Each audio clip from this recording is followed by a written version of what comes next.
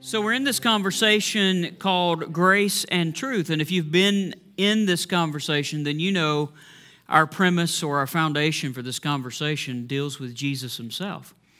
John chapter 1 verse 14 said that Jesus was full of grace and truth. During his earthly ministry especially, we see it on display that Jesus was full of grace and truth. So the question becomes for us, how in today's world and in our lives do we live like Jesus? How can we live in our interactions with others full of grace and truth? We've talked about living with soft edges and a firm center. Soft edges represent the interactions with people, many of them for the very first time. The grace, the compassion, the kindness. The firm center represents our commitment to Jesus and our commitment to God's Word. That we can be loving and compassionate and gracious and at the same time not compromising the truth of God's Word. As I said a moment ago, we've talked some about the soft edges, if you will, and today we're progressing into that firm center conversation. And next week it will be hopefully our opportunity to talk through the Scripture to navigate how do we journey in grace and truth with different groups or different people that we interact with specifically and practically? How do we navigate people who maybe aren't Christ followers or are Christ followers, but they're in danger of turning away from truth? How do we navigate dealing with people who claim to be believers and Christians, but perhaps they are not paying a lot of attention to the Word of God? A lot of complexity in this conversation, to be truthful, but I believe the Scripture speaks. Today, I want to take a moment before we do anything else in this series, and I do believe this would be somewhat foundational to our ongoing conversation. I believe we need to define what does it mean to be a Christ follower? What does it mean to be a Christ follower? At the starting point of our lives and journeys with Jesus, many of us, maybe even in a church like this, heard the gospel message. We understood that there was a sin issue. We understood that Jesus was the only solution for the sin issue. We recognize the goodness and the kindness of God towards us. In the gospel, you're brought to the place of the cross, right?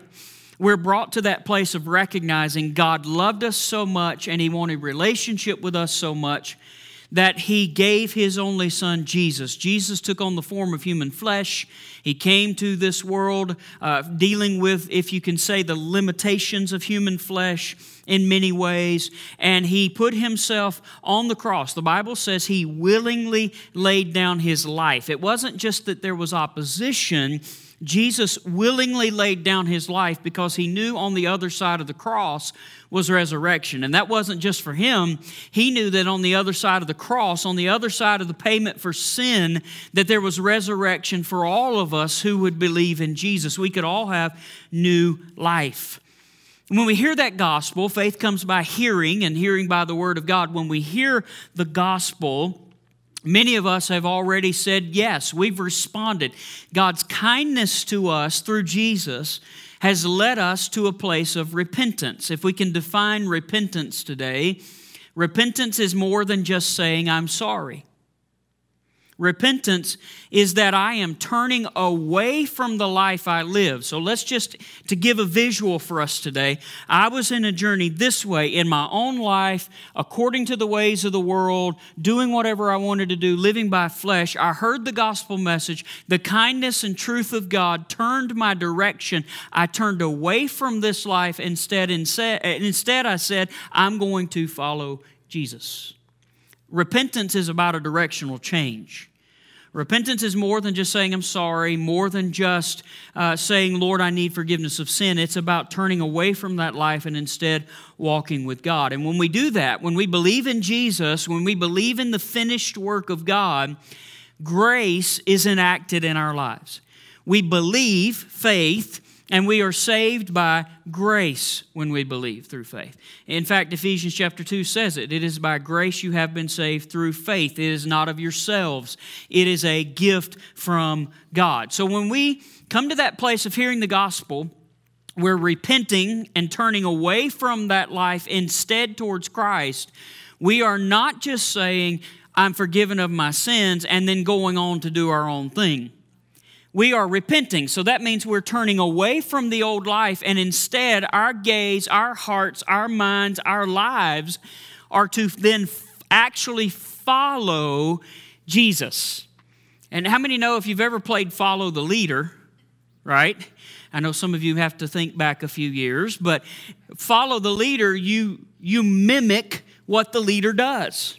The idea of following Jesus is that our gaze is on Him, and we want to follow in His steps. Scripture says it that way. We want to follow in His journey, whether it is good, bad, happy, sad, whatever's going on in the moment. We've made a commitment because of the goodness and kindness of the Lord. We will give the rest of our lives loving God with all our heart, mind, soul, and strength, because we could never repay the love He's already shown us. My girls are in their kids group even now. They're walking through their new series today, and they have a memory verse on the mirror in their bathroom. They taped it there just last night to begin this series. And it comes from 1 John chapter 4, verse 10. My paraphrase is that the love is not the fact that we love God. We should love God. The great love that has been experienced is the fact that God first loved us. While we were yet sinners, Romans 5 says, Christ died for us.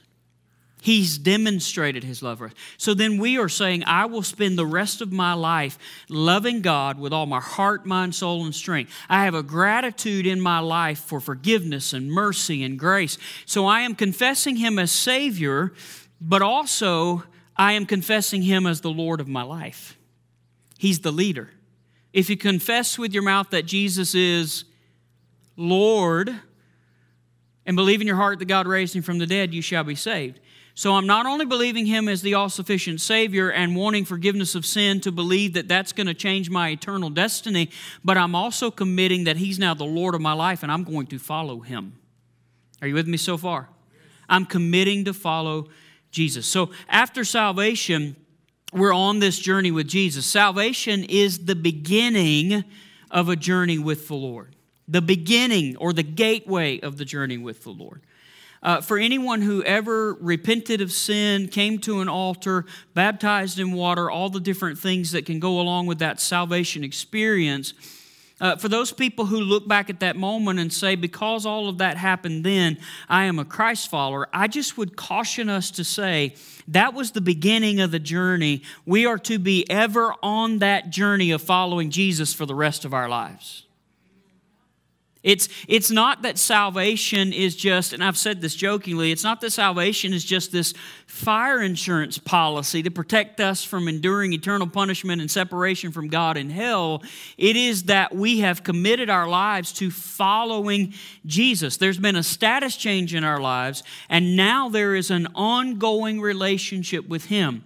And I don't know about you, I can't speak for all of you in the room or online today, but I can say that the more I've journeyed in relationship with Christ, the more I want to know Him, the more I love Him, the more I see Him for who He is, the more He reveals to me through His Word. Even the author of Hebrews challenged us to fix our eyes on Jesus, the author and the finisher or the perfecter of our faith, who for the joy set before Him endured the cross. We're told to fix our eyes, to put them there and focus there and leave our focus there for the rest of our lives. It's an ongoing journey. Now, this does not mean that after salvation we're perfect every day in our lives from then on. Man, it'd be a lot easier if we were. Let's be real. I mean, honestly, if we got saved and just from that moment on, we always did what was right, we always thought what was right, we always said what was right, we always got it right, man, it would just be automatic. That would be fantastic. But the reality is when we said yes to following Jesus, we didn't leave yet the world that we're living in. So we're kind of now living in this two-world struggle. We're living in the flesh world, the world that we live in this life and on this earth, but then we're also living now in the spirit realm, if you will, a life that God intends to be controlled by the Spirit. And the Apostle Paul, who is one of the greatest of God's people in the kingdom, it feels like, right? When you read his writings, he even talked about this struggle between flesh and the Spirit, this ongoing battle to live for God and to grow in our faith and grow on to maturity. So we're not perfect. 1 John chapter 1, verses 8 through 10. If we claim we have no sin, we are only fooling ourselves and not living in the truth. But if we confess our sins to Him, He is faithful and just to forgive us our sins and to cleanse us from all unrighteousness or all wickedness. If we claim we have not sinned, we are calling God a liar and showing that His word has no place in our hearts. Now, obviously, we can read these verses of Scripture and understand this is first at salvation. At that moment of salvation, we have to admit we're sinners. We fall short of God's glorious standard. But this is also ongoing. This is an ongoing premise in our lives that we're not perfect. We do have moments where we mess up and fall short. There is this idea in Scripture for us, this reality of progressive sanctification. Now, that's a big theological term. Let me simplify it for you. When we get saved, we're set apart from the world unto the glory of God.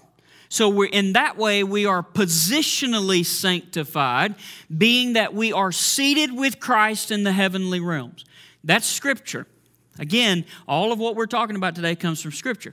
But there is this ongoing work of the Holy Spirit in our lives to help us to continually grow, to live more like Jesus, to act more like Jesus, to be more like Jesus.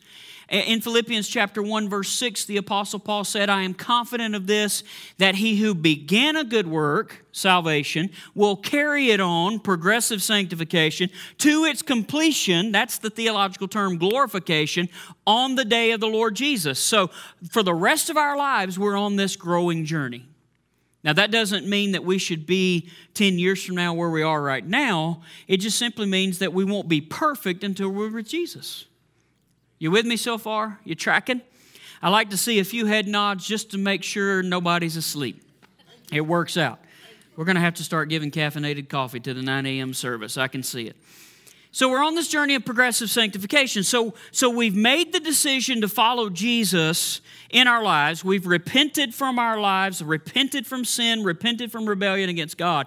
And we have turned instead to follow Jesus. Our eyes are fixed on Him. We want to be more like Him. So the Holy Spirit is at work in us. So we're on this journey with the Lord, and we're becoming more like Jesus. But that doesn't mean we don't have any trials. That doesn't mean we don't have any fiery darts of the enemy, according to Ephesians 6. That doesn't mean that we don't ever face temptation. Thank you for the one amen in the back. Oh, he said temptation. Everybody be quiet. Nobody wants to talk about what you're tempted about. We deal with those things, and sometimes it's like rocks along the journey. There's some trip spots that if we're not careful, if we're not walking in the Spirit, if we're not leaning into the Word of God, if we're not being empowered by the Spirit and paying attention to what God is saying, if we're in that moment of weakness because we're really not walking closely with the Lord, we could go on in different scenarios, but the point being there are moments where we can trip up. There are moments where the enemy can try to throw things at us, and if we're not really holding that shield of faith up to extinguish those darts, we can get hit a few times. We go through some things in this journey. There are moments where we still fall short, moments where we still struggle. That doesn't mean I turn around and go back to my old life and do the things I want to do and do the way the world tells me to do. My position, my face, my gaze, my life is still pointed towards Christ. Are you with me? It's about direction. It's one thing if all of these temptations are coming at me and then I give into this temptation to a point that I'm deliberately engaging in this temptation and I'm choosing to deliberately walk in this way. It's another thing when my eyes are fixed on Jesus, I have a moment of weakness, fall short, but I stand back up. The righteous fall 6 times, 7 times, but they get back up. I have a moment where I fall, but I get back up. My eyes are still focused on Jesus. He's still gracious. He's still forgiving. He's still helping me along the journey. Is this making sense? There's a direction difference, right? Versus following myself, following the world, and following Jesus. That doesn't mean we're perfect, but it means I'm paying attention to Jesus because of who He is and because of what He wants to do in my life. Jesus said in John 14:6, I am the way, the truth, and the life.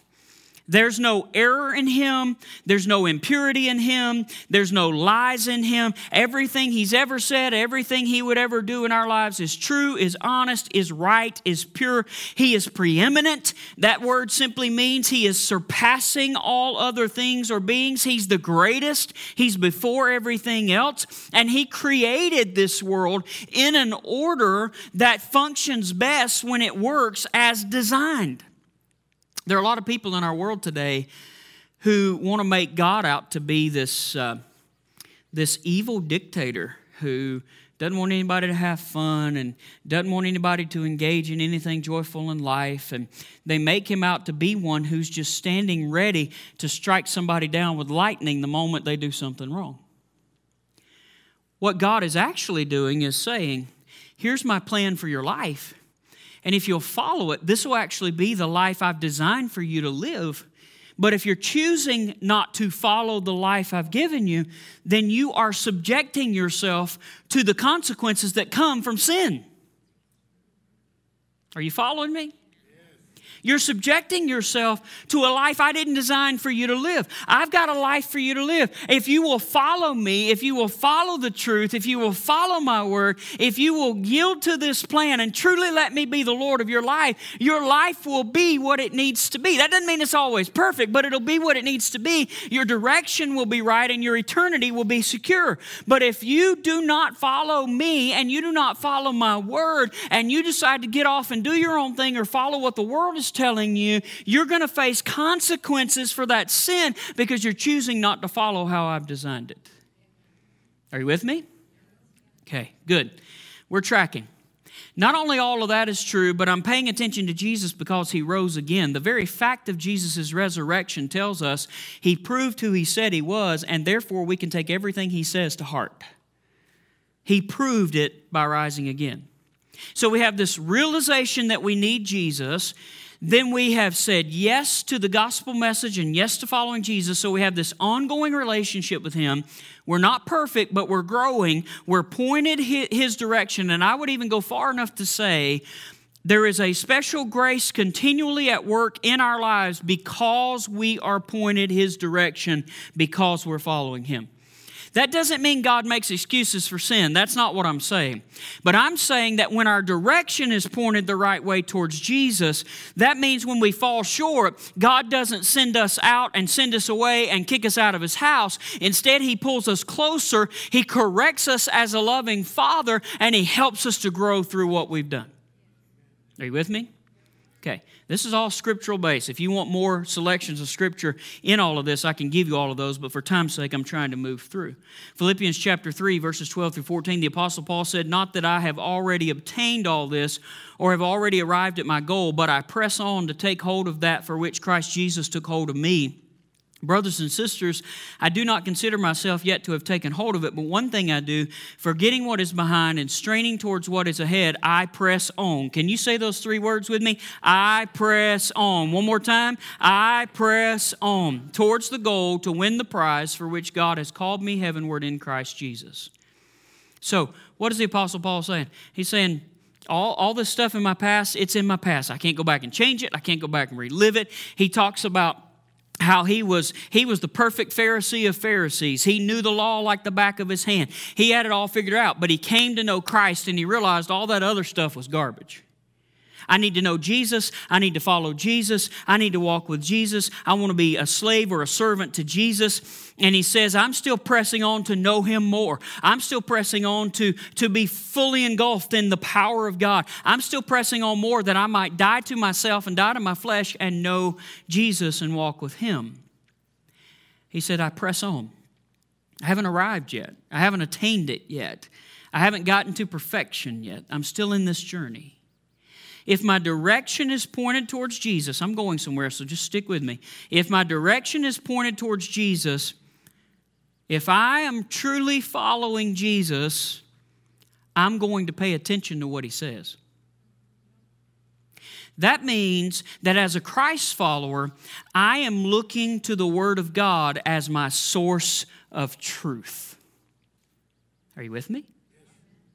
I'm looking to the Word of God as my source of truth. The Bible is not just another book among books. It's not just that Christianity is another religion among religions. I take the Word of God as the Spirit of the Lord leading people to pen the words on the pages that I need to take into my life. It is God-breathed, and it is useful. It is beneficial for my life, and I need to know it, and I need to live it. If I'm really going to say I'm following Jesus, then I'm paying attention to what He's saying. If I say I have faith in Him and I believe in Jesus, then it should show, therefore, as well in how I live. Now, this is where sometimes people can begin to differ here, but listen closely. If I say I have faith in Jesus is true even in the hard times. In fact, I would go far enough to say true faith is tested best in the hard times. If I really believe in Jesus, I'm going to believe in Him no matter what's going on. I'm going to still believe in Him. And I'm going to take His word to heart. So that means I want to live an obedient life. I want to live a holy life before God. It doesn't mean I'm perfect. It doesn't mean I always get everything right. He's still working on me to make me what I ought to be. I'm thankful He's patient in that work, aren't you? I'm thankful He's patient in that work, but there should be evidence or fruit in my life that I love Jesus and I'm following Him. Right? Okay. James 2:17, and we could give you a lot of different scripture thoughts here.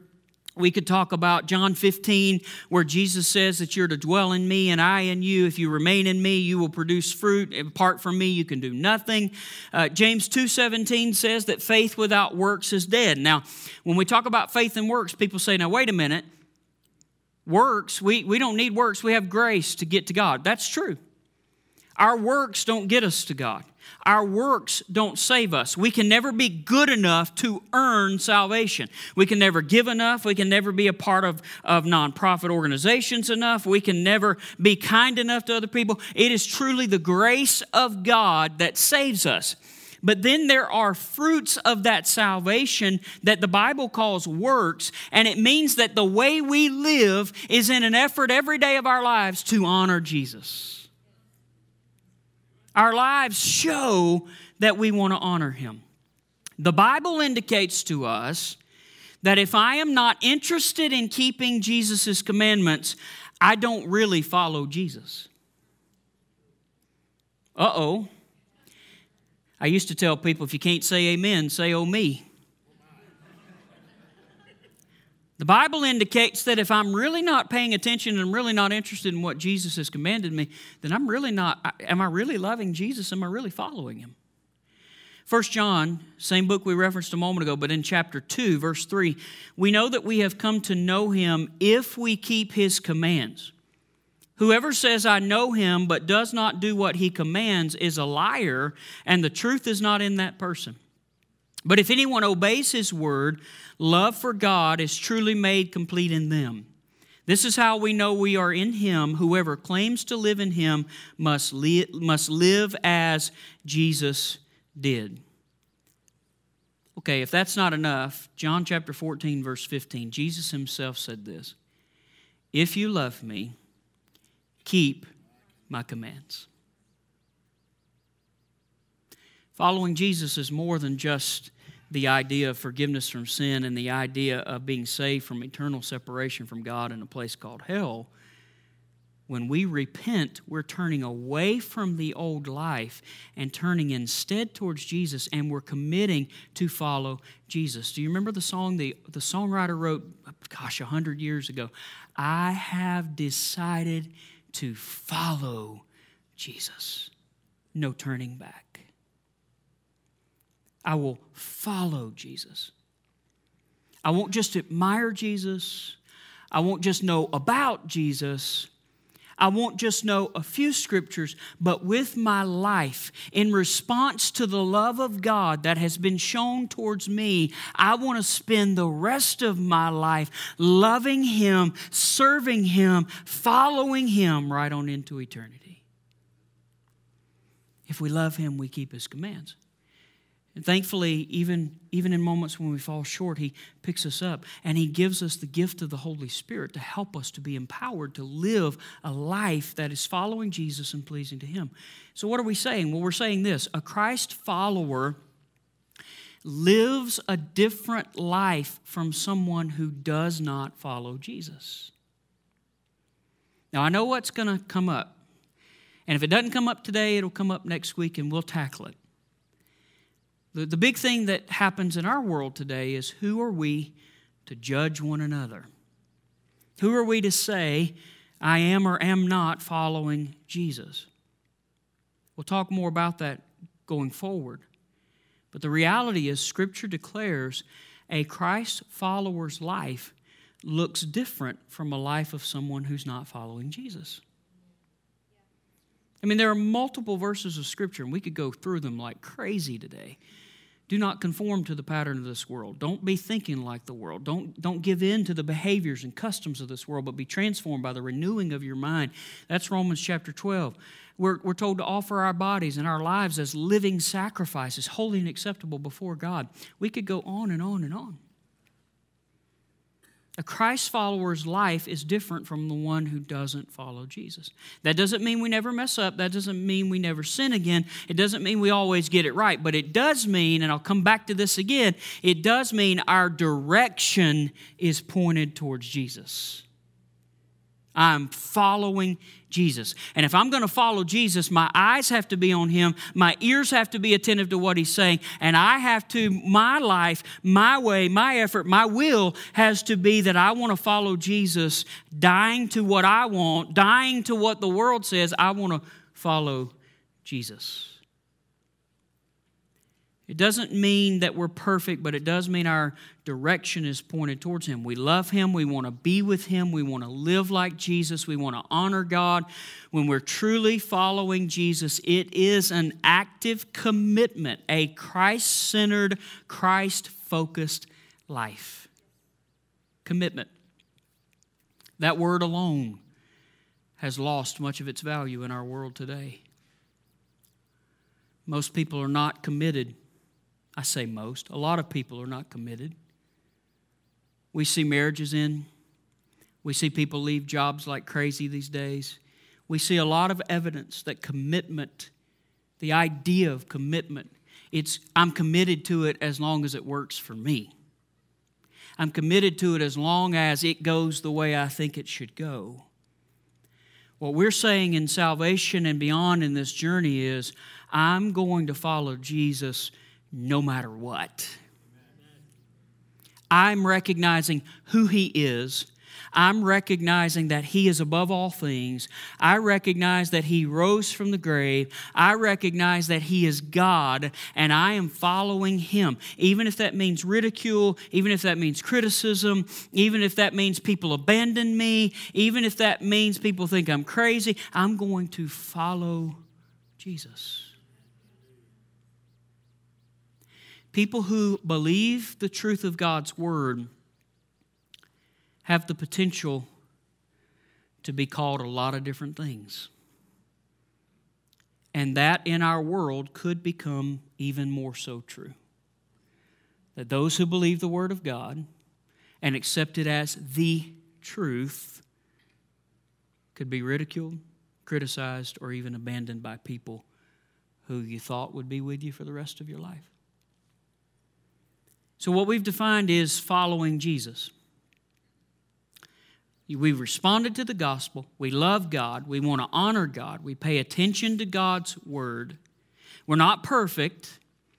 There are moments where we can trip. There are moments where we can fail, but we're growing and we're pointed towards Jesus. I think about, I have to tell you, God has spoken a lot to me through parenting through the years, but I can't help but think about my children. I love my children, but they are not perfect. Thank you for not laughing. They aren't perfect. They're still learning. They're still growing. They are accepting my authority as a parent, but that doesn't mean they always do everything I tell them to do, right? They understand we take care of them, or at least they better understand we take care of them. They should understand we take care of them, but sometimes they don't do exactly what they're told. There's moments of trip and fail. There's moments of struggle. I don't kick them out of the house. I don't send them away and tell them, you know what, you've blown this too many times. I pull them close. I teach them. I help them to learn and to grow. There are moments where we as Christ followers are going to have moments like that. We're going to trip. We're going to fall. God's going to pull us close for us to grow. It doesn't mean that we're going to be thrown away. It means that our direction is still pointed towards Jesus. We want to know what He says. We want to follow His ways, but it means that we need to continue to grow to become more like Him. There's a difference in direction towards Christ and a deliberate rebellion against His word.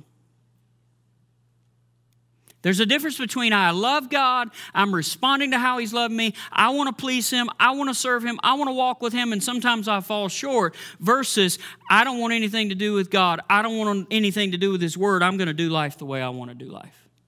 Do you understand the difference in direction? That's the big piece I think the Lord's maybe speaking to us this morning. It's about that direction towards Jesus. A Christ follower is going to position himself or herself to grow. We're going to be part of the body of Christ. We're going to be hungry for more of God. We're going to want to keep going this direction. I love God. I love His word. I care what He has to say. I may not get everything right. I may not be exempt from temptation, but I have made up my mind. I want to follow Jesus. No one could have ever done for me what He's done for me. It's one thing to be turned His direction and tempted. It's one thing to be turned His direction and go through some tough things.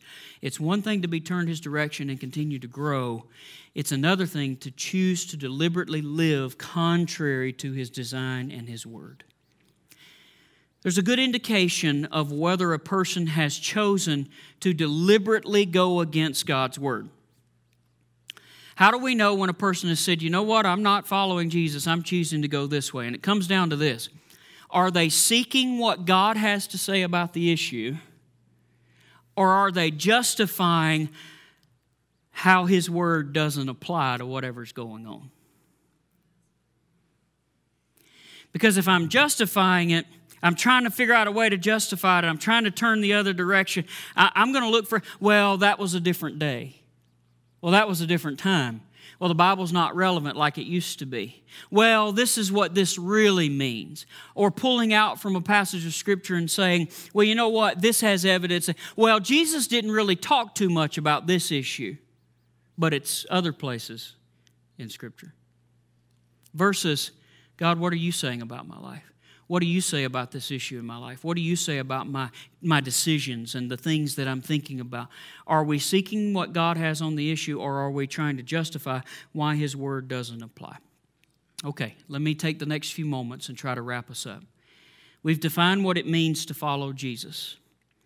We're responding to the love of God with loving Him for the rest of our lives. We want to follow Him. We want to serve Him. We want to honor Him. We're paying attention. Our eyes are fixed on Him and on His word. So how do we inspire? Because the goal of this whole entire series and the goal for we as believers is to help other people become followers of Jesus. So how do we inspire other people to become followers of Jesus? And how in the process of helping other people follow Jesus, how in that process do we live full of grace and truth?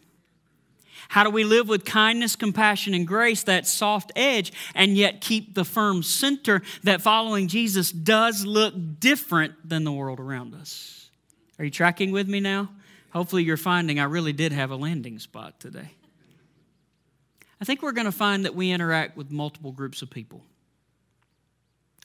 I think we're going to find that Scripture talks about interacting with non-believers.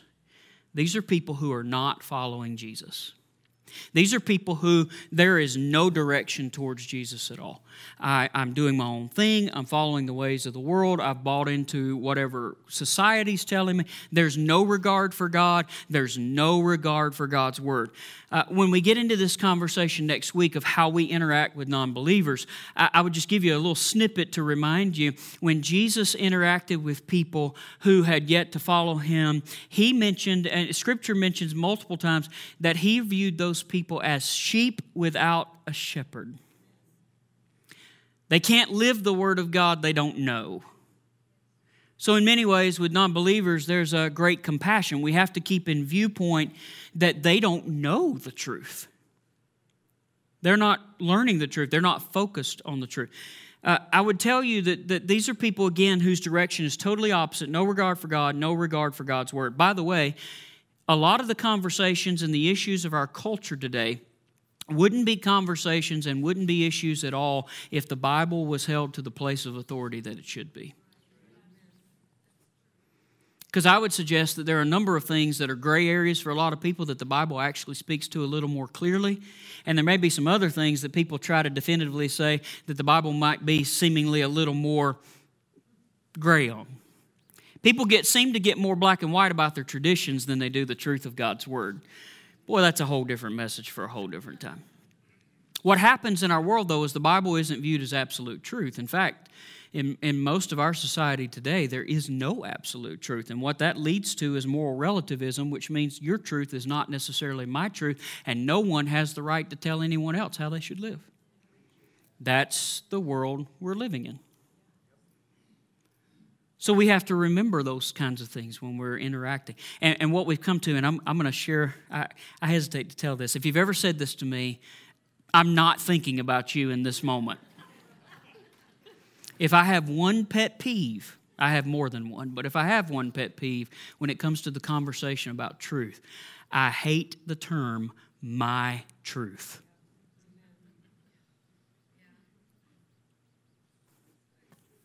There's your side, and there's the other person's side, but the truth is probably somewhere in the middle.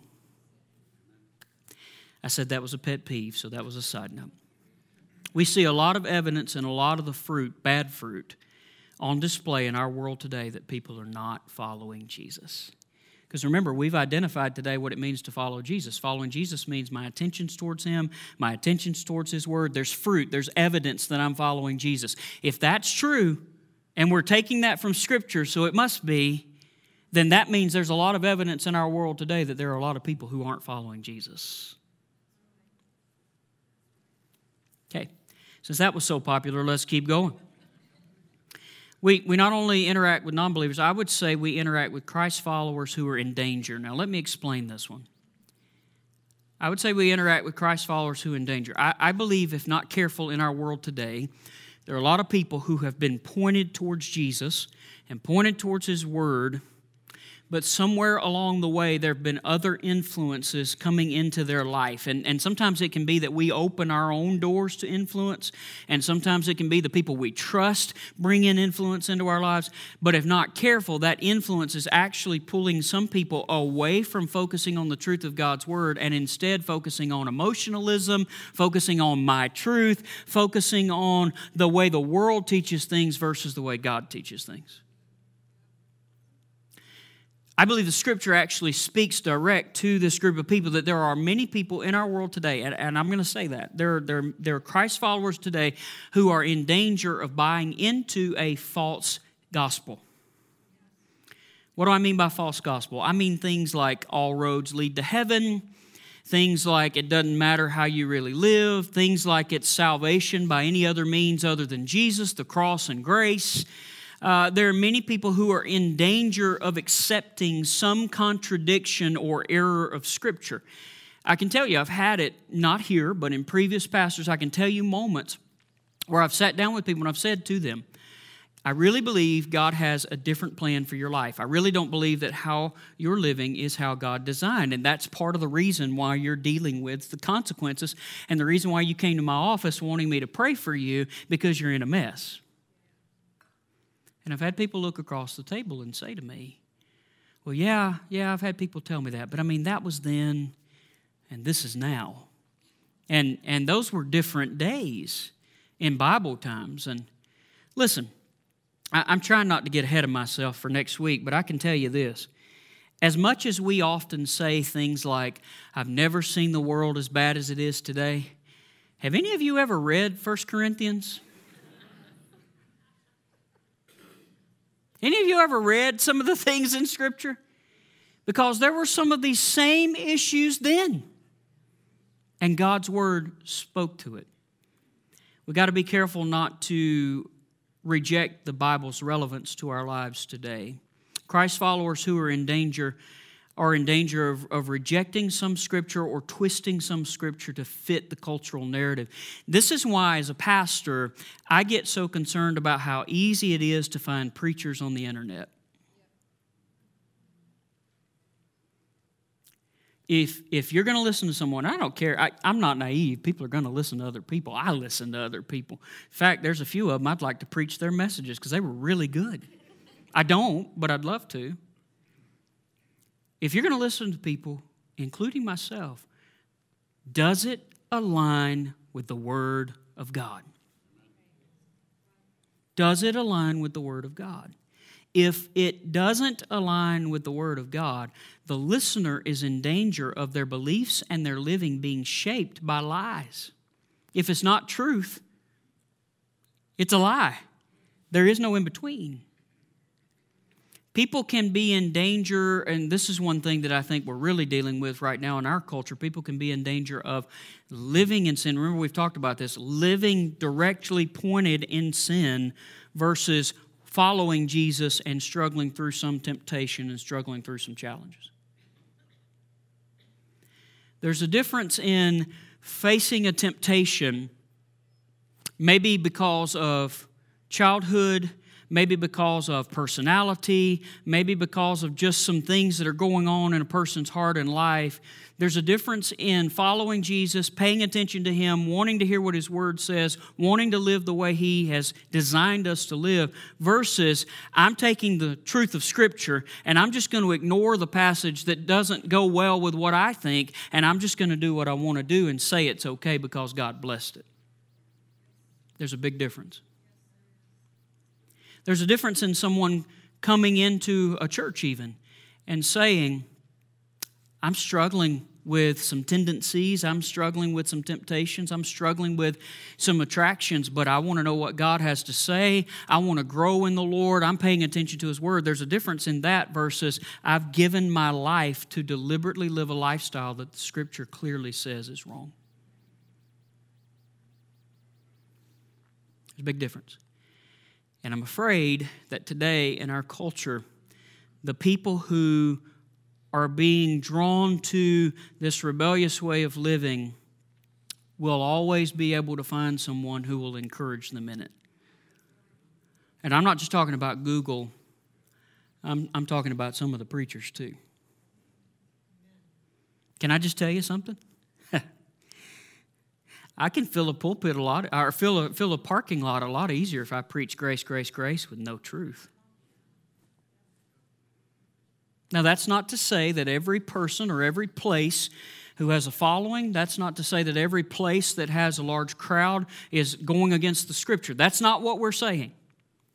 We are simply saying we have to be cautious in our day to make sure that things align with the Word of God, because if it doesn't align with the Word of God, it's not the way God intended it for our lives. Does this make sense today? It's an important conversation because we can read clearly in Scripture about this idea of a great falling away in the latter days from Jesus.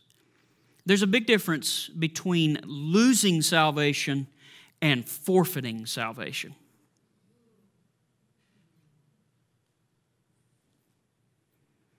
Boy, your eyes are on me now. Now I know what I should have said earlier.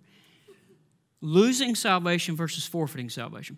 The Bible is clear in Scripture. I'll spend the last few moments talking about this, and then we'll do one more thing and we'll wrap up. The Bible is clear that once we are found in Christ, neither the enemy nor the world can snatch us from His hand. We are safe and secure. I will even go far enough to use the terminology that we can be eternally secure in Christ. Where we differ scripturally is when we start using terminology unconditionally, eternally secure in Christ. Because while no one can pluck me from the hand of God, I can choose, and oftentimes it's not an immediately wake up in the morning, flip the light switch kind of thing. But somewhere along the way, I can choose to entertain the influences of the people around me. I can choose to entertain the influence of the world around me and begin to shift my focus away from Jesus and instead towards the world, and one day look up and wonder, where is God? Well, God is still where He was.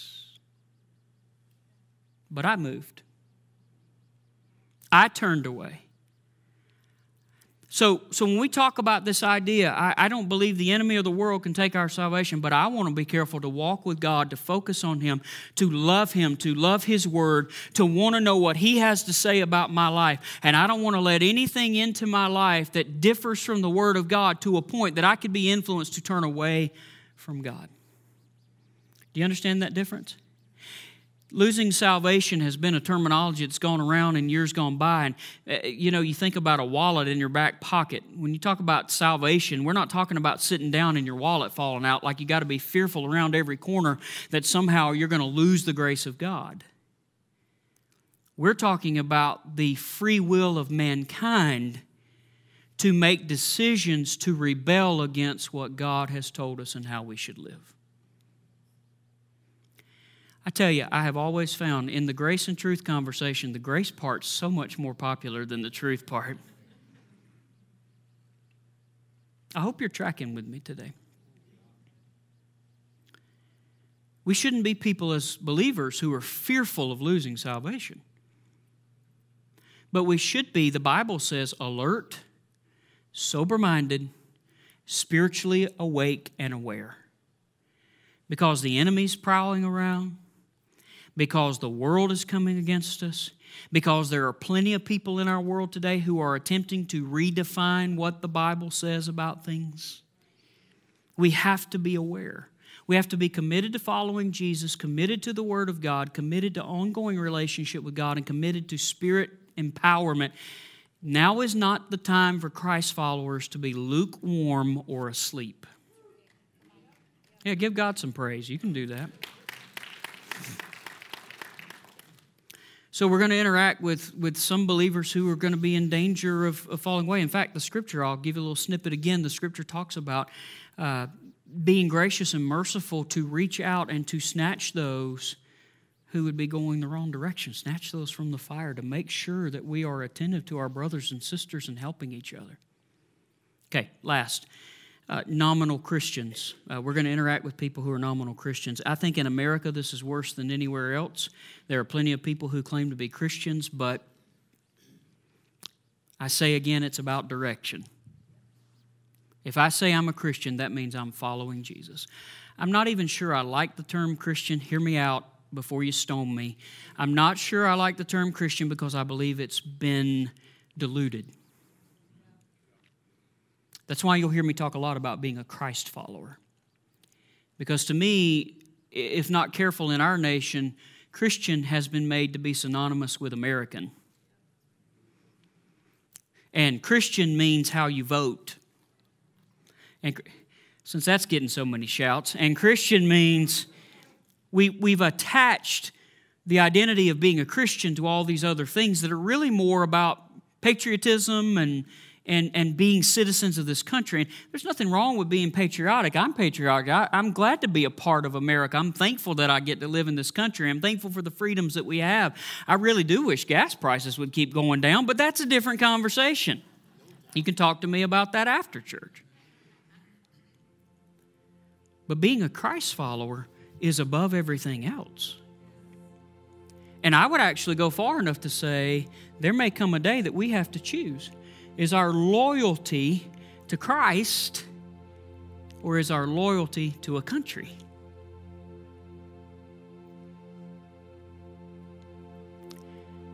Nominal Christians. They profess to be Christians. With their mouths, they proclaim to love God and follow Jesus, but their lives send a different message when compared to the truth of Scripture. The myth, again, is if I'm an American, I'm a Christian. That's not true. That's not a default. That's not automatic. That's not a guarantee.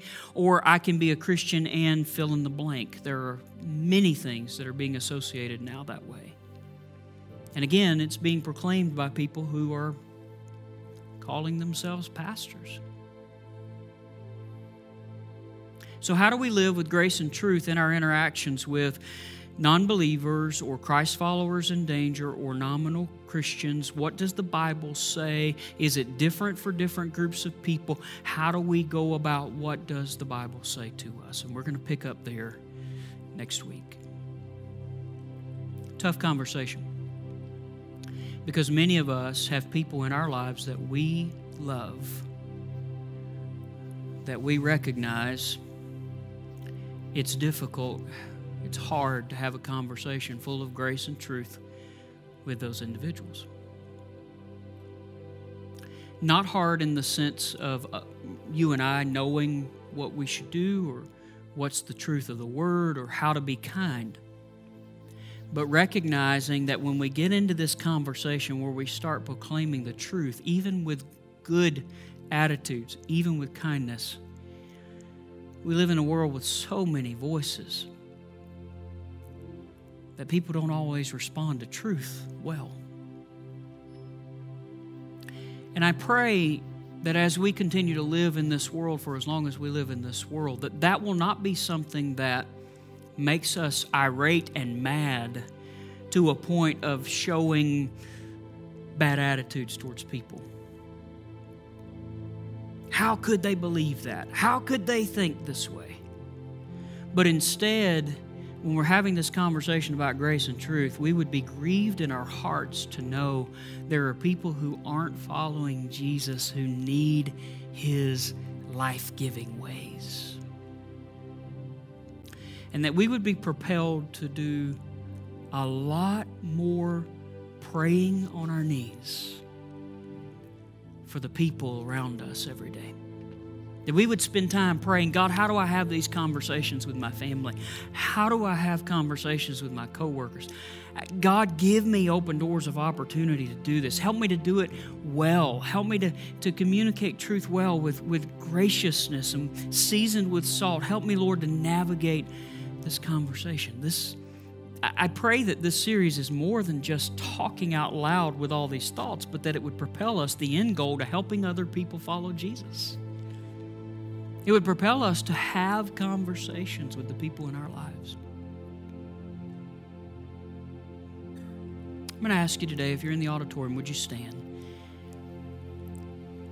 We've gone just a little longer than normal today. I think you understand why, because we've covered a lot of ground today.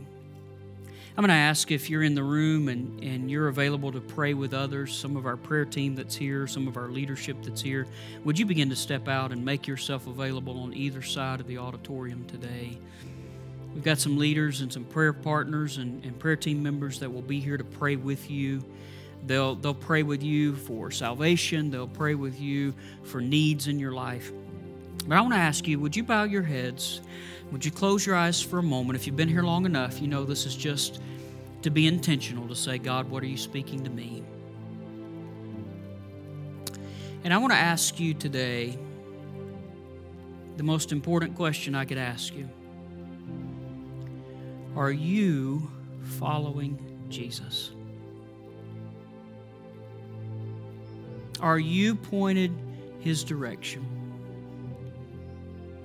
Have you made up your mind to follow Him? I'm not asking today, are you perfect? None of us in the room could say yes to that. I'm not asking, are you perfect? But I'm asking, are you seeking the Lord? Are you walking in an ongoing relationship with the Lord? Time with Him, time in His Word, opportunities for Him to speak, opportunities for Him to lead and guide your life. Are you following Jesus? Are you truly following Him? Maybe today you put yourself in a place that we've even described. Maybe you have followed Jesus, but today you recognize there's been some influence in your life and you're really not pointed His direction the way you need to be. And today you need to repent. You need to ask for that forgiveness. You need to reposition your focus to Christ. Maybe today you're in the room or online and you've never made a decision to follow Jesus. And today you're saying, I recognize God gave His Son Jesus for me. He's the answer for sin. I can spend eternity with God. I want to do that. And today you need to make that decision. Someone will pray with you today. Help leading you in that prayer that's appropriate to say, God, I'm a sinner in need of a Savior, and I want you to be the Lord leading my life. I'm going to pray over you, and then I'm going to challenge you that when I say amen today, you not feel like you have to be quick to run from this moment, but that you feel you can take all the time you need to pray, to make sure you are following Jesus in your life. Father, thank you for your word. Thank you for the truth in our lives. And we pray today that you would help us as we follow you. May we grow more and more to love you, to love your truth. May we grow more and more by the help of the Spirit to live in a way that's like Jesus and that pleases you, Lord. Thank you for grace. Thank you for mercy. Thank you for your love. And thank you for truth. Thank you, Lord, for what you're continuing to do in all of us. Now I pray that you would bless and keep this people. You make your face to shine upon them and be gracious to them. May you turn your countenance their direction and grant them your peace. And I thank you for it, Lord, in Jesus' name.